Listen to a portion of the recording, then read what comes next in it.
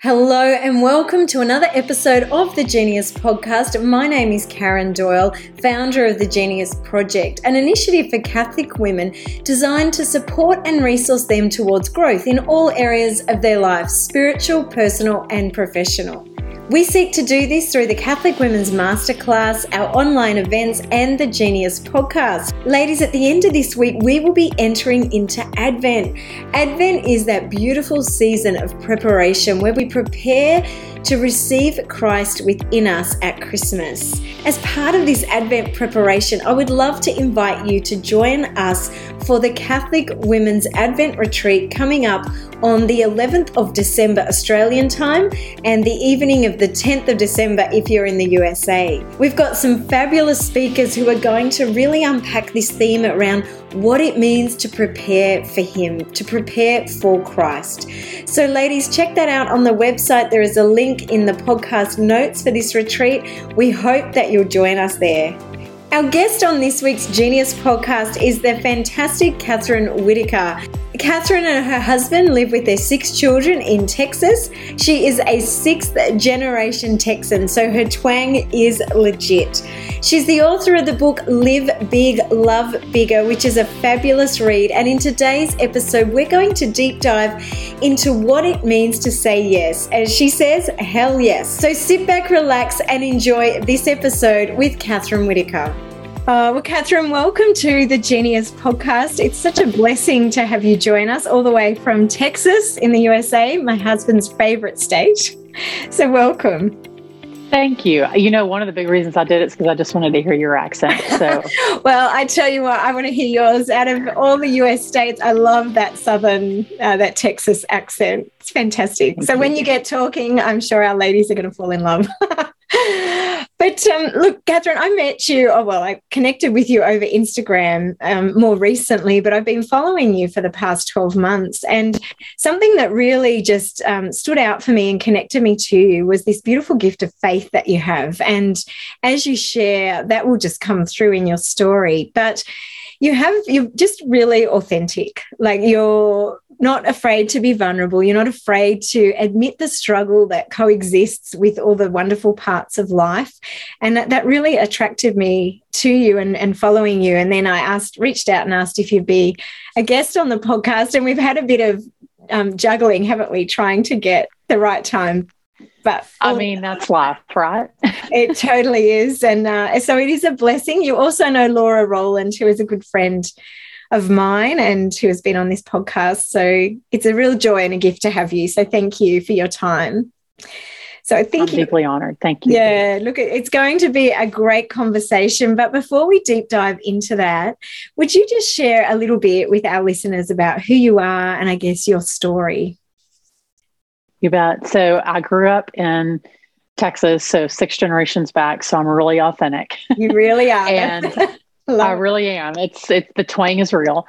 I'm married to my husband. We've been married 25 years and we have 6 kids. Our youngest is 7 and our oldest is 20. So we range from, primary, elementary school, all the way up to college. And I'm actually a convert to Catholicism. So I converted about an hour before the rehearsal for our wedding. So my first communion was actually, yes, I am. Fantastic. So my wedding was also my first communion. So I like to load all my sacraments all at the same Fantastic. time. And one of our children was born premature. He was kiddo number 5 and he completely rocked our world. And so I wrote a book about that, Live Big, Love Bigger, and really talked in that book a lot about living an authentic, cross-centered life. So when you were talking about authenticity, I'm a really bad liar. Like, you're just going to get me just fully unfiltered Kathryn. So I'm really bad at being other people, but I'm halfway decent at being myself. And so I think Luke's birth and, just life in between then and now has helped me kind of form who God wants me to be. And I'm still learning along the way, but that's probably, and I love Dr. Pepper. I don't know if y'all have if y'all have that in Australia, but it's my favorite thing to drink besides sweet tea. Is it? I don't think it is. What is it called? Dr. Pepper. It's like is it like a soda? I guess we call them Cokes. Yeah, it's kind of like, but better than Coke. Now, I don't know. I've never seen it. Coke is, I have to admit, this is a shameful moment. It's my go-to because I don't drink coffee and I don't drink tea. So if I'm tired or need a hit, it's Coke. And I don't drink coffee either. I'm not a coffee drinker. Nope. There you go. I only started drinking Coke. My friend and I backpacked around the US in 1999 for 6 weeks. And that is the first time I had Coke. I was like 22. I'd never had it before. So that was the beginning. Oh, we'll have to talk about that some other time. That sounds fascinating. I love that. So, Kathryn, share a little bit with me. Your son came along premature, and you said that really rocked your world, as we know it does. And whether women are experiencing that situation, or any other situation, we do face these times in our life, don't we, where things just happen to us. Life happens, and it totally rips the rug out from under us, and we're really forced to reevaluate what we've built our life on and how we're actually doing life. So how did that experience for you obviously it ripped the rug out from under you, but what was that experience actually like for you as a mum? Like, you had other children, your marriage? Well, I had given birth 4 times with 0 problems. I was the textbook pregnancy. And so when Luke came along, he was not textbook. He was anything but. Whatever the small percentage was that could go wrong or whatever, it all went wrong with him. I felt a little bit blindsided by Jesus, to be honest. And I was really frustrated because I was like, but Jesus, I did all these things. Did you not see my sticker chart? Like, all the things that I've done right. Don't those count for anything? And so it was difficult. I mean, I grew up with a deep faith, even though it was as an evangelical Protestant, but I always loved Jesus. But this was the first time, really, I mean, hard things had happened up until then, but this was the first time really that it was really put to the test. And I was grateful that we had spent all the years prior to that building community, building people that loved and supported us. So when it felt like we got slammed up against the wall, all these people showed up and they were Jesus to us. And I was like, I cannot walk away from a Jesus that sends these amazing people in our lives to carry us when just in the moment that we need. And so every time that I would ask Jesus, please show me that you love us, show us that you haven't abandoned us, he would send me a religious sister. That's no joke. And it still happens today when I'm at my worst. He always sends me one. So I think I just learned that on the days that you can't do it, build the community. So on the days that you can't, they can help. Absolutely. I know we had a similar experience a couple of years ago. We just came back from the US from a speaking tour, and my husband rolled an excavator down a very steep driveway and, bad injury to his head and broke both of his arms. And a similar experience, just people coming out of the woodwork to support us. And it's quite a humbling experience, isn't it? When you are carried by, and it's firstly that admitting that you need to be carried and then allowing others to carry you through that difficult season. Did you have that? Well, for sure. Yeah. I mean, I think that you first when something like that happens, my type A personality was like, no, we got it. I can cook. I can still clean. Like, we can still run all the kids. And then finally, at least in Luke's case, so he was born premature and spent time in the neonatal intensive care unit. I was completely tapped out. Like, I literally couldn't do anything. And I finally, what I felt like was a moment of weakness, reached out to a couple of people and said, hey, can you help? And then I realized that is not weak to ask for help. That is actually what God asks us to do, because we are not meant to carry our crosses alone. But you talk about a humbling, it's very humbling to know that you're going to have to ask for help in order to survive. And people gladly do it. I remember feeling guilty. And one of my friends looked at me and she said, Kathryn, that's how people are loving you. Don't deny them the opportunity to love you. And it changed my perspective. And so the benefit of receiving all that grace is that now I get to pay it forward, and I get to share that with other families in many different circumstances, because I know what it's like to be in the gutter, and I know what it's like to feel like you just can't do it another day. Amen. It's so true. I know recently we had a beautiful friend of ours. She lost her young son and he took his life, and that was very unexpected. And she says, we were all the Simons of Cyrene to her, just the women that came alongside her to help her carry that cross, because there are simply some crosses in this life that are too hard to bear on our own, and that we actually are not meant to, like you said. That's not God's plan for us to struggle and hustle alone. And ultimately that just leads to burnout, doesn't it? And exhaustion. Well, and I think that when you enter into somebody else's suffering, so when you willingly walk into that, it changes you. We had a dear friend who lost their 16-month-old in a tragic accident, and it was my first real up close experience with death where I willingly walked into the suffering. And I was terrified because death really freaked me out. But I did it because I loved her, and it completely transformed my faith life. And it certainly prepared me. That experience, our experience with a NICU baby, prepared us when my father passed away in January. I mean, God allows you those experiences so that when you reach another hard place, you're like, but you know what? Not only is it familiar, like you're like, I've been here before, but you're also, I think, much more attuned to the way in which he's working in that moment. So you can see the grace amidst the suffering, and you don't just see the suffering. With Luke, I only saw the suffering. It wasn't until later that I saw the grace. And as those other things happened, I could see Jesus. And so it's a difficult thing to describe, that you carry at the same moment deep suffering, but deep gratitude. And I think that can only be a God, because there's no way that you can hold both of those and give them honor if he wasn't present. Absolutely, without a doubt. And I know my friend says the same. She said, you know, there's just this immense gratitude for all the graces that God brought into her life. And it's astounding that, you know, you can go through that immense level of suffering of losing a child, but be so grateful for the graces at the same time, which is exactly what you're saying. And to actually witness that, to walk alongside that in a really intimate way, like, is such a gift. I find it still, you know, it makes me quite emotional, because it's such a privilege to enter into someone else's suffering on that level. It's very personal, and I think it's incredibly sacred, isn't it? Just to walk with people. And I mean, you can feel it. We call that thin places, where there are some moments in time that you really do see the thin veil between heaven and earth. It's actually, heaven is not nearly as far away as we think it is.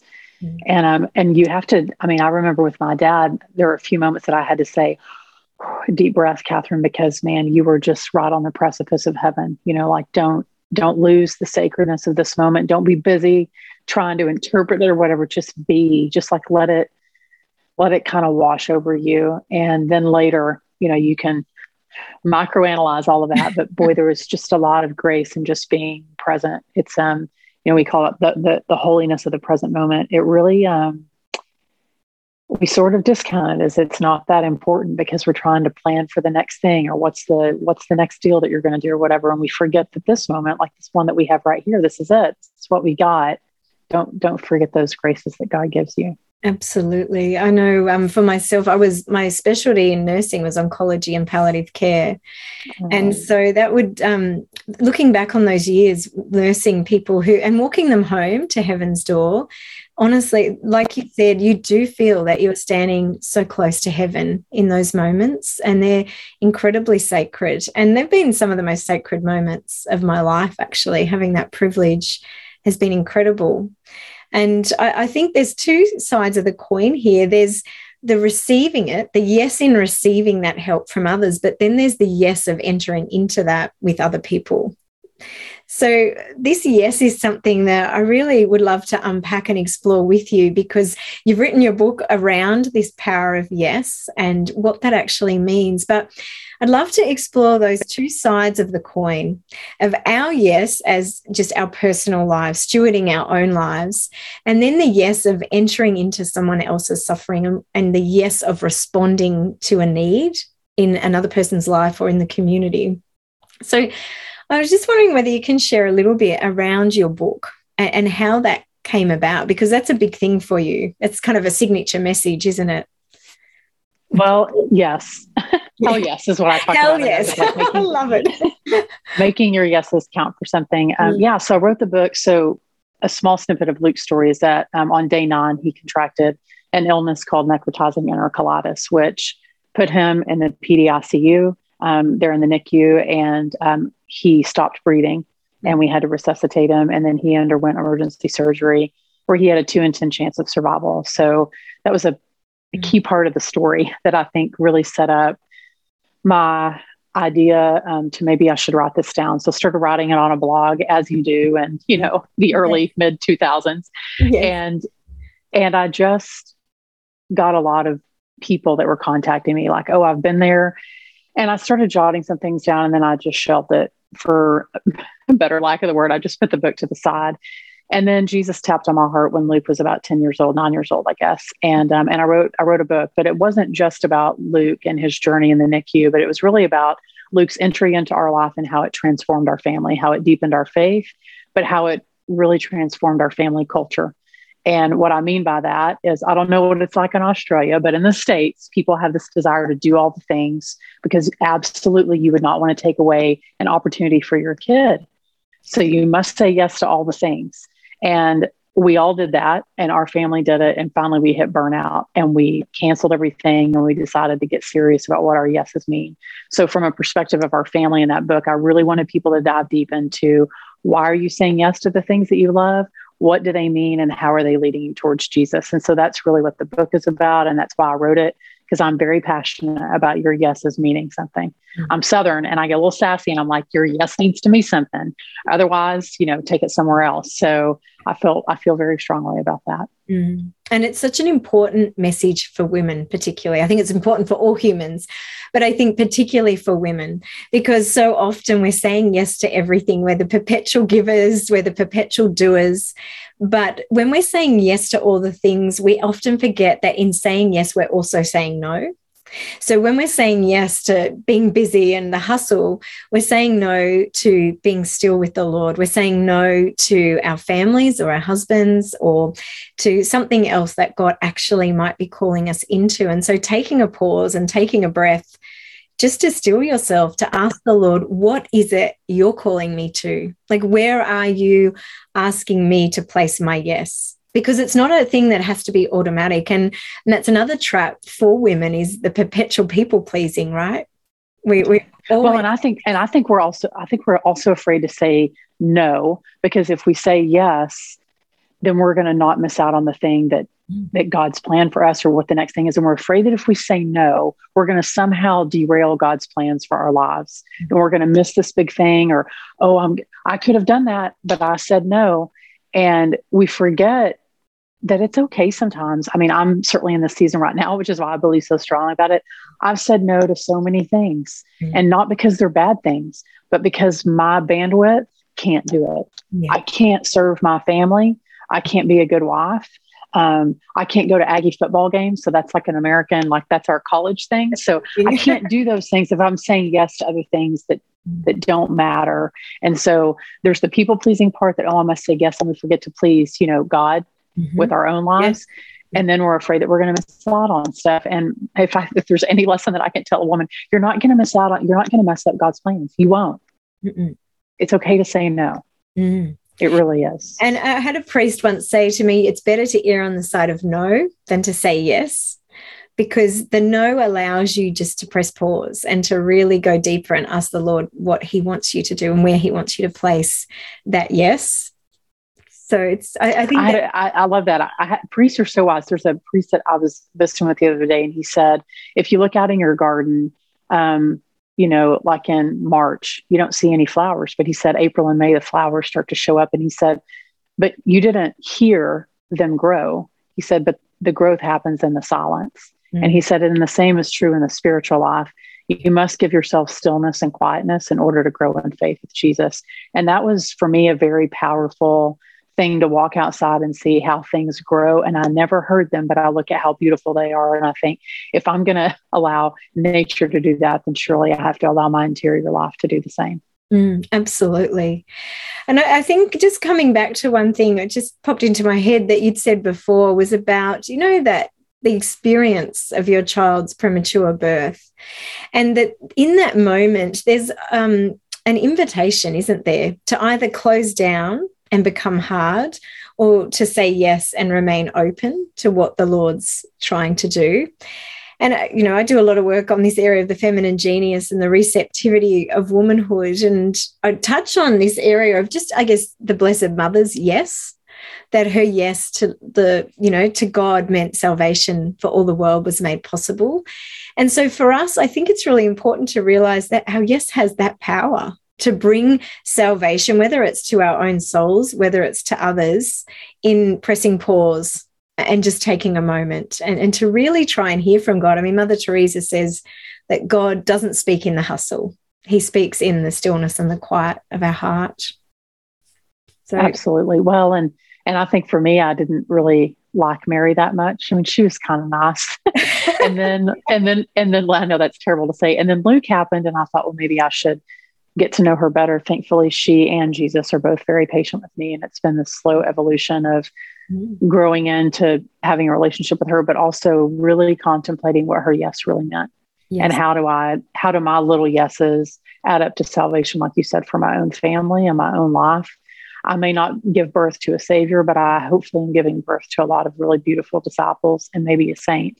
Yeah. So that's our desire, is that our yes, we just don't see it. I think that's the hard part, is that the bricks that we lay feel very small and very insignificant. But then when you look at them, you're like, oh, we might have built a foundation there. Yes. But those fruits don't come until so much later. And many times the bricks that we lay, we don't see the fruits of those in our lifetime. Other people see those. And so I think that's our challenge, is believing that they matter, believing that our yeses will add up to something big and beautiful in God's time, not necessarily in ours. Yeah, I love that when you say they add up to something big and beautiful, because they have to, right? If we're saying yes to the Lord, I'm counting on it. Oh, they have That's to. What I'm banking my salvation on it. So yes, absolutely.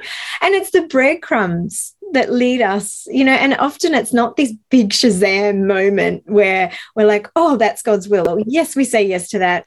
It's just the small yeses. It's like, yes to loving my kids. It's yes to serving my husband. It's yes to doing the dishes again. It's, those small, seemingly insignificant yeses are what actually lay the foundation. Yes. Yeah. Amen. Hell yes. That's correct. Hell yes. Yes. I love that. Say it again with your accent. Hell yes. Yeah, I love it. It's, look, I think it's, and when you say that, what I see in my mind is like these party poppers going off. It's like big yes, like not just like, so, we're like the begrudging yes. Oh, my kids want me to cook breakfast in lockdown again, even though I've got like so much else to do. Like, can't you just make it yourself today? And yes, and I call it the 3 a.m. test. So if it's 3 a.m. and you're sitting in your closet and you're wishing that you'd said yes, or you're wishing that you'd said no, that's your determining factor.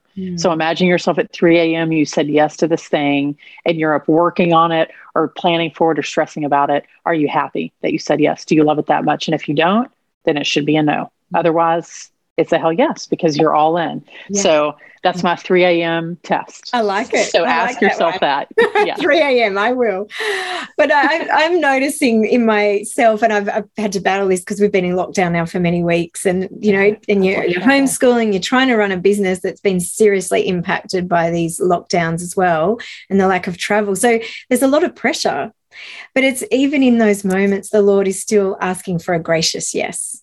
So if I'm like, yes, I'll cook your breakfast, and it's like, there's this attitude of I have to do it, that comes through. But there's this, my husband is amazing. He's down praying every morning, 4 a.m. And then he's up serving all day. And, all the years he's often said, I'm not hearing from God.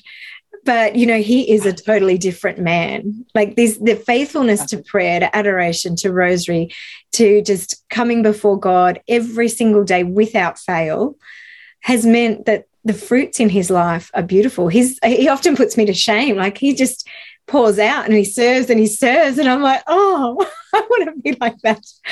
But I'm married up. I know. But I look at him and I'm like, that has come from the quiet, the hidden yeses that he has made every single day, even in the midst of difficulty or when life was fully pressured or he didn't feel like doing it. Those yeses have meant that the Holy Spirit is living in him, has changed him. So for me, that's inspiring. Each day I'm like, try to fight to get to prayer with the kids and to have a gracious yes.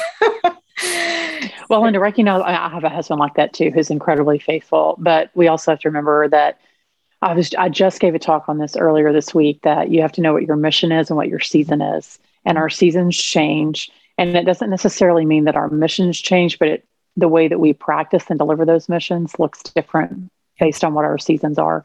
And so what works for one family or one mom or one woman may not work for you. And it doesn't mean that you're doing it wrong. It just means that you're being present to the season in which God has placed you. And your mission looks different than hers because you are a unique individual that God has created with different skills and abilities. And so that is a difficult thing sometimes to swallow, to be like, but gosh, dang it, she does it the way I want to do it. Why can't I do it that way?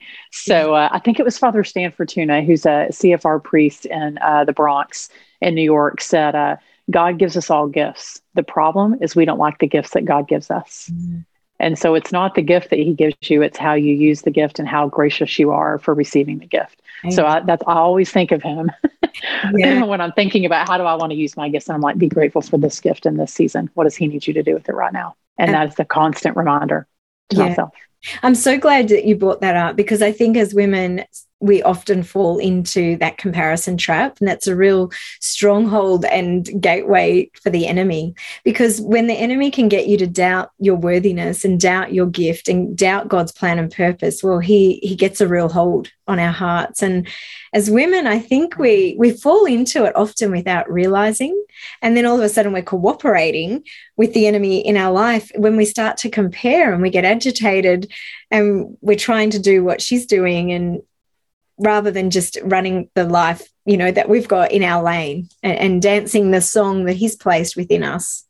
It's just so important. I see it time and time again, and ministries and the works never flourish under that spirit. The ministries and the women that I see flourishing are the women who have their eyes focused on Christ. And yes, there's other women doing things around them, but I truly believe when we actually receive, like you said, the gift and that unique gift of God within us, because he's created all the billions of people on the earth with their own unique mission and the gifts to fulfill that mission. So we just need to get good at learning what they are and then how we're being called to activate and give them in service. And then when we actually reach that place, we're truly able to champion the unique gifts in others. I think it's I think a couple of things on that. Certainly, Jesus had 12 disciples. They were not all the same. Mm-hmm. Peter and Paul may have been buddies, but they were not the same. Mm-hmm. So, but they all had the same mission, but it was lived out differently. Mm-hmm. And it's okay if someone, I have a great friend and we talk about that we're running parallel. We may not be running the same race, but we're running parallel.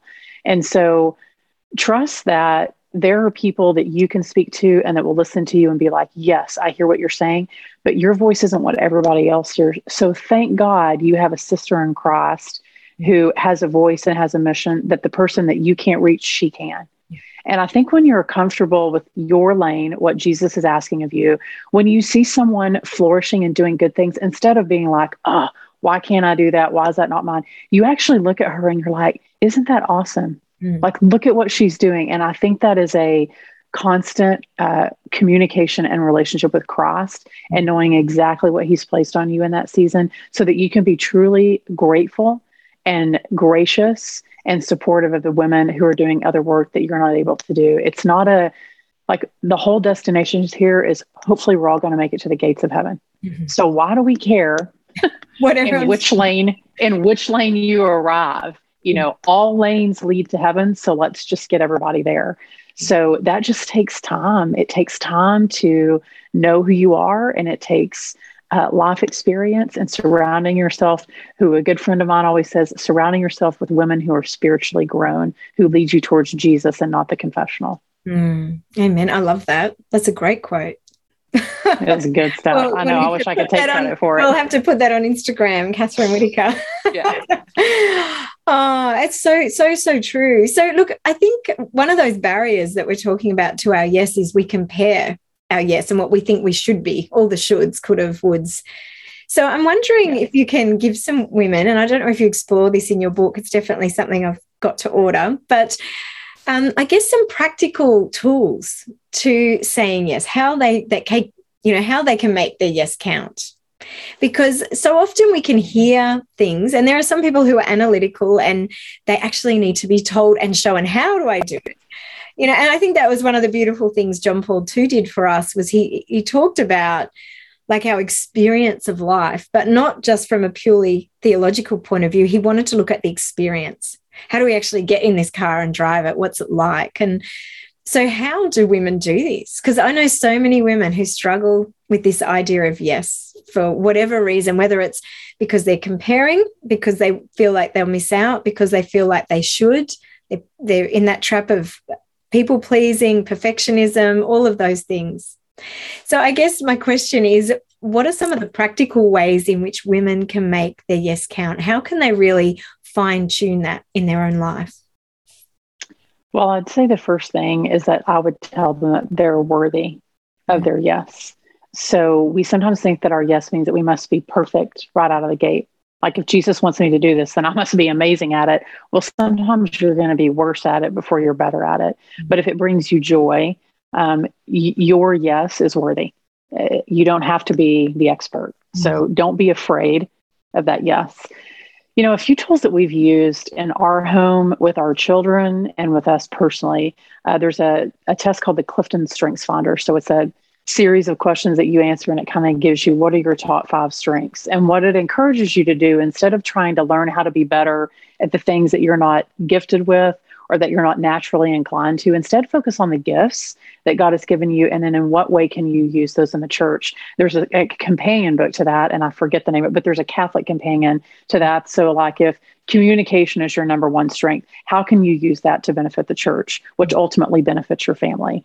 So that's been a really great tool for our family to know in what ways are we gifted and how can we bless the world with that? And then also recognizing that your season plays a massive role in what you can do. So maybe if you're a gift of communication and you have a bunch of little babies running around, well, maybe it's just like sending thank you notes or encouraging notes to people in your life, right?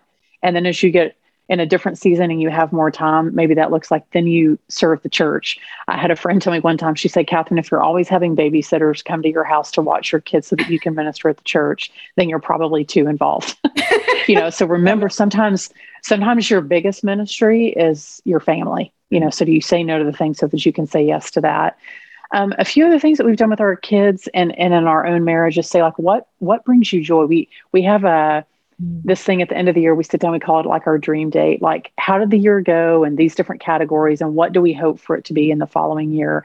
And then we started doing that with our kids, because sometimes I think we get on the track of the things that we must do and we forget to ask our kids, hey, do you like that? Do you enjoy that?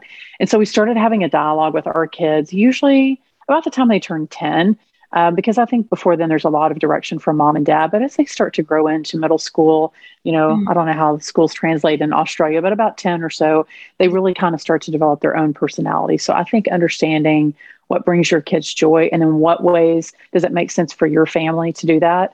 In our house on Sunday nights, we have what we call family meetings. And so everybody sits down on Sunday night. We talk about what's on the calendar.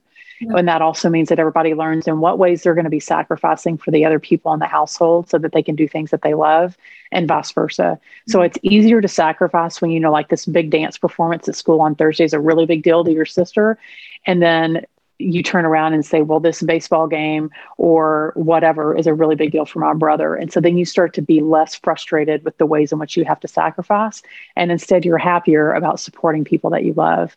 So those are a few things that we've done, I think, to instill in our kids that your choices have consequences, but the consequences sometimes can teach you really beautiful lessons. So don't be afraid, think that you're unworthy, and find ways in which you can serve your family first, and then how that means that you serve the church and the greater society as a whole. So I don't know if that's what you wanted, but those are a few things that we do in our house that I think that have been really helpful for us. I love it. And I love the roundtable discussion. I know when we've done that with our kids, they really like it. They like the experience of feeling heard and that they are important and valued. I know John Gottman, he's my favorite marriage educator. He's fantastic. And he calls it in marriage the State of the Union meeting, that, once a week, a couple should be coming together and having a State of the Union meeting where they're actually just tabling, what is your complaint? Because if we don't touch base and communicate, then we get into criticism. But behind every criticism is a complaint. And so it's stepping back and trying to hear that in a healthy environment. So I love that you do that with your kids. And you mentioned sometimes we'll throw in budget. So that's when it really gets fun, is when we start talking about money. Yeah. Oh, it's good. And it's so important because we're sort of educating from a young age around this emotional literacy and emotional intelligence and giving kids skills, because so many adults don't have those tools, do they, to have the conversations, to understand what their needs are. So I think that's beautiful advice. The other thing you touched on was the Clifton strengths. And I think, in our masterclass for Catholic women, we take women through this, really helping them understand what their unique gifts are, like what is their unique motivational design, and understanding that, because we can think we know what our gifts are, but often, and it's not to box us, these assessments, but they actually are really insightful. And I find the times in my life where I've done those, they're like these great big aha moments. It's like, oh, I've just been introduced to myself. Like now my life makes super sense. Nice to meet you. It's like now I understand why I do the things I do. But I think Burgess in his book Unrepeatable talks about these achievement stories. And he said, like, if we're confused about what our gifts are or where we're being called to serve, asking somebody, what is a time in your life, like describe a time in your life where you did something really well and it brought you joy and you really enjoyed it. Yeah. And those are clues to talent. They're clues to your gifts, and they're clues to your vocation, your individual vocation. Because we know, we have our universal vocation to love as God loves. Yes. Our primary vocation is how we live that out, whether that's religious life or through marriage, a single life. And then we all have an individual vocation. And every single one of us is called to, I guess, bring to life something that's unique. And I think when we're talking about the power of yes, saying yes to that's a magical yes. Like that yes actually brings you life, doesn't it? When you finally tap into your gifts and where you're called to serve. Well, and what I loved about that, doing it with our family, my husband even did it at his office, so he works for the Catholic Church, is that they list their 5 strengths outside their door. So it has their name and then it has their top 5 strengths. What I love, they're That's serious. Awesome. But what I love about it is that you stop expecting people to have the same gifts as you do. So like if communication is my number 1 strength, but that's not every person in my life's number 1 strength. But instead of me being frustrated with like, why isn't our youth minister, or why isn't my, principal, or why are they not better communicators? But when you know what their strengths are and you see other ways in which they gift the church, then you actually are less frustrated that they don't carry the same strengths that you do, because you see them practicing their other strengths in other ways that you can't do. And it makes you uniquely grateful for their presence because of the ways in which they bless the world in which you're unable to do, and vice versa. So I found it to not only be enlightening for my own personal self, but also the ways in which I interact with other people. And I'm not saying that you need to go around and like pass out the test to all your friends and be like, take this so I know how to interpret you. But you start to be more attuned after taking it and practicing, that you get a chance to see. And I've often gone up to people and be like, I don't know if you've taken this test, but I think this is your gift. And there's also the St. Kathryn of Siena Institute, which helps people discover what their charisms are, which I love. And I think they have an online component now to that. They used to do those in person in parishes. But again, knowing your gifts and then knowing your charisms, which are wholly given by the Holy Spirit and only meant to do good for the church. Those 2 things together can be so fruitful for your spiritual life and really help you distill what matters and what doesn't matter, which leads you to your yeses and your nos. Absolutely. And then you can feel. Sorry, that felt like a little TED Talk. Sorry, I didn't mean to get all up out of my chair. No, please, I love it. This is what it's great, because you're hitting the nail on the head here. I think so many people compare, or they don't feel satisfied. They get overwhelmed and depleted and exhausted because they're actually not operating in the place that they should, and the place that they're actually being called to. So I think for a lot of women, like, they're saying yes to all the things, but they're not actually saying yes to the things that God is calling them to uniquely. And that's where we do get burnt out. Like, I know in my life, I love design, and I love creating things. Like, I'm a very creative person, but you put me in front of the numbers and the books, I'm like, my brain freezes and locks up, and it's hard work. Oh my gosh. So I think understanding our gifts is really important. And I do believe that God has given us in recent times really good tools to help equip us to understand those. And then when we understand those, we actually also have to take that one step further and ask, where are we being called to serve? How is God wanting us to activate those gifts in service? Because we don't just use them for our own glory or our own satisfaction, but they're ultimately designed to give him praise and to give him glory. So where is it we're being called to? And I think that alone has the power to really shake up and define our yes. Well, when people see you say yes to something and you're joyful about it, they see Jesus in you because you're acting out of love for him. So when you say yes to something and you really mean it, and sometimes we have to say yes to things that are mundane. Like I have to clean the toilets. I really hate it. And it's not really a hell yes, but I do it because it needs to be done. But, on a bigger level, when you say yes to those things, but even when you say yes to the mundane things in your home, I don't want my kids to look at me and be like, oh, mom was mad all the time because she had to clean the toilets. I mean, there's an opportunity to change your attitude because I want my kids to know that building a home is worthy. Keeping, things neat and tidy, at least in our house, that's a worthy endeavor. And so your yeses are not always glamorous, but they do allow you, I think, to find your joy.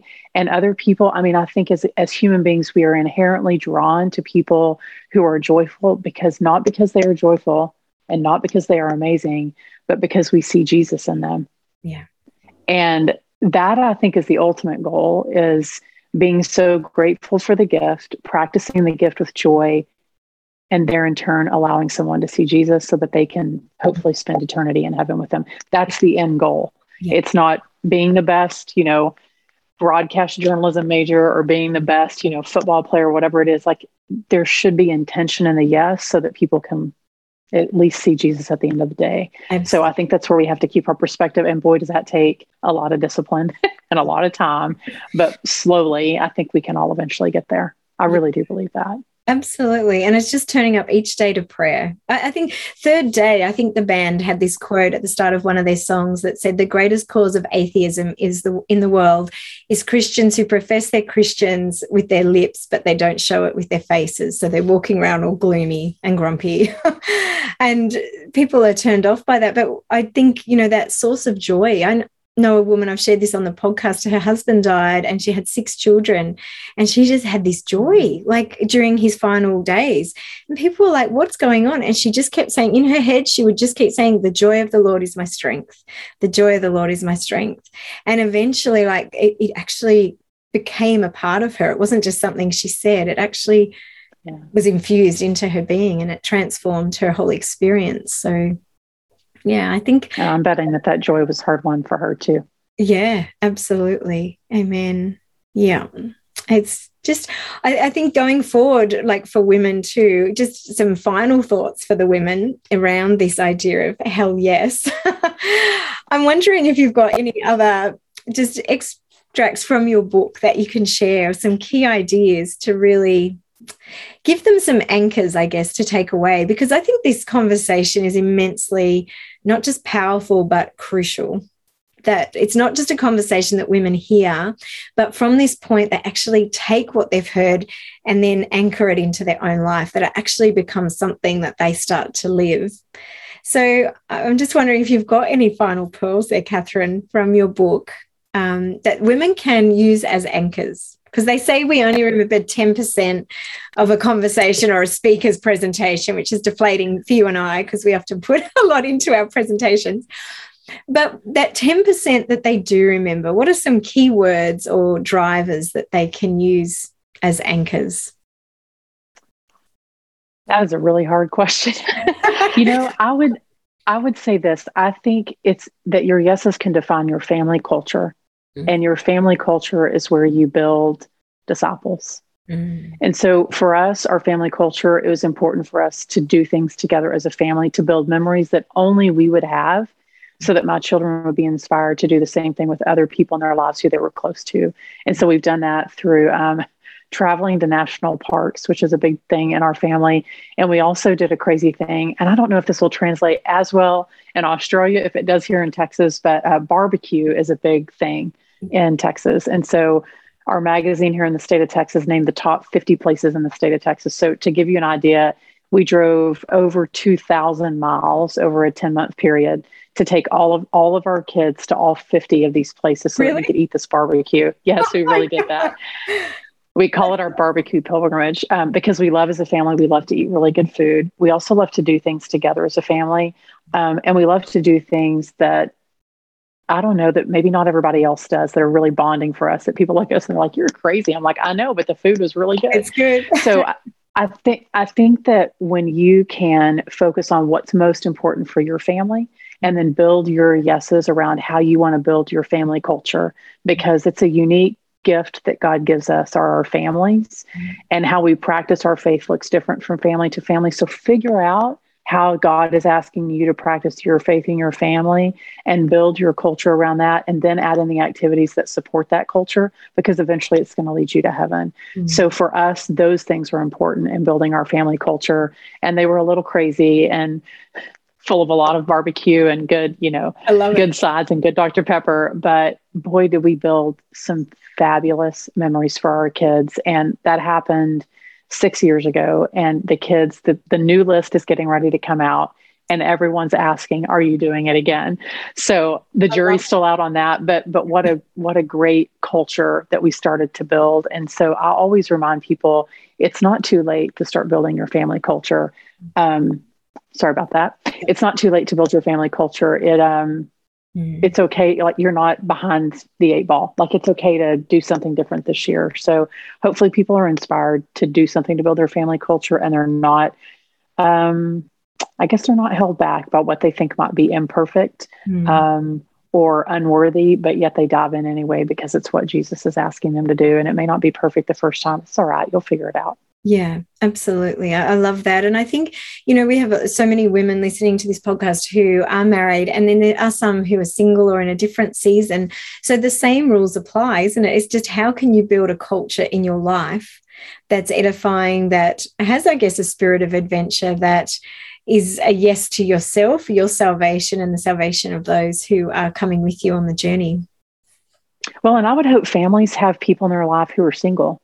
For the same reason that I would say I hope people who are single have people in their lives who are married, for the same reason that we invite priests to our dinner table, because it's important for them to see family life, and it's important for us to see religious life. So those vocations are meant to be interspersed among one another. They're all connected.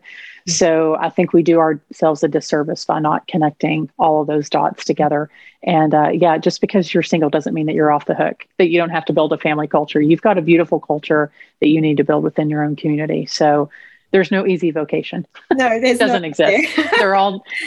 If there was one, we'd all be doing it. That's right. And I love, the definition of that word vocation is to draw out or to call forth. And I think we have to remember that, like, there's a missionary element to our vocation, and that orients all of our choices, our yeses and our nos. Yeah. Amen. Oh, Kathryn, thank you. That's a great conversation. I'm going upstairs to rebuild my family culture in the middle of lockdown. You've had a lot of time to plan a family culture, I have no doubt. I tell you what, though, I do not understand, but we are tighter than ever. We feel busier than ever. I'm like, what is that? But anyway, we're getting there slowly. You learn, but I think we had a priest remind us one time, you have to bloom where you're planted. So there will never be a perfect season, and there will never be a perfect circumstance. So you have to look at the graces that you have in this moment and really strive for the joy. And there are some moments you have to look real hard for that joy. And I would think that most of us during a global pandemic have been looking real hard for the joy. But I think along the way, God's planting some seeds of grace, and he's asking us to be present to that so that we can be better disciples for him. So hopefully, as people are trying to figure out what their family culture looks like, they're inspired by the people that God surrounded them with to do their own unique vocation and live it out with a lot of joy. Ladies, I hope you enjoyed that conversation with Kathryn Whitaker.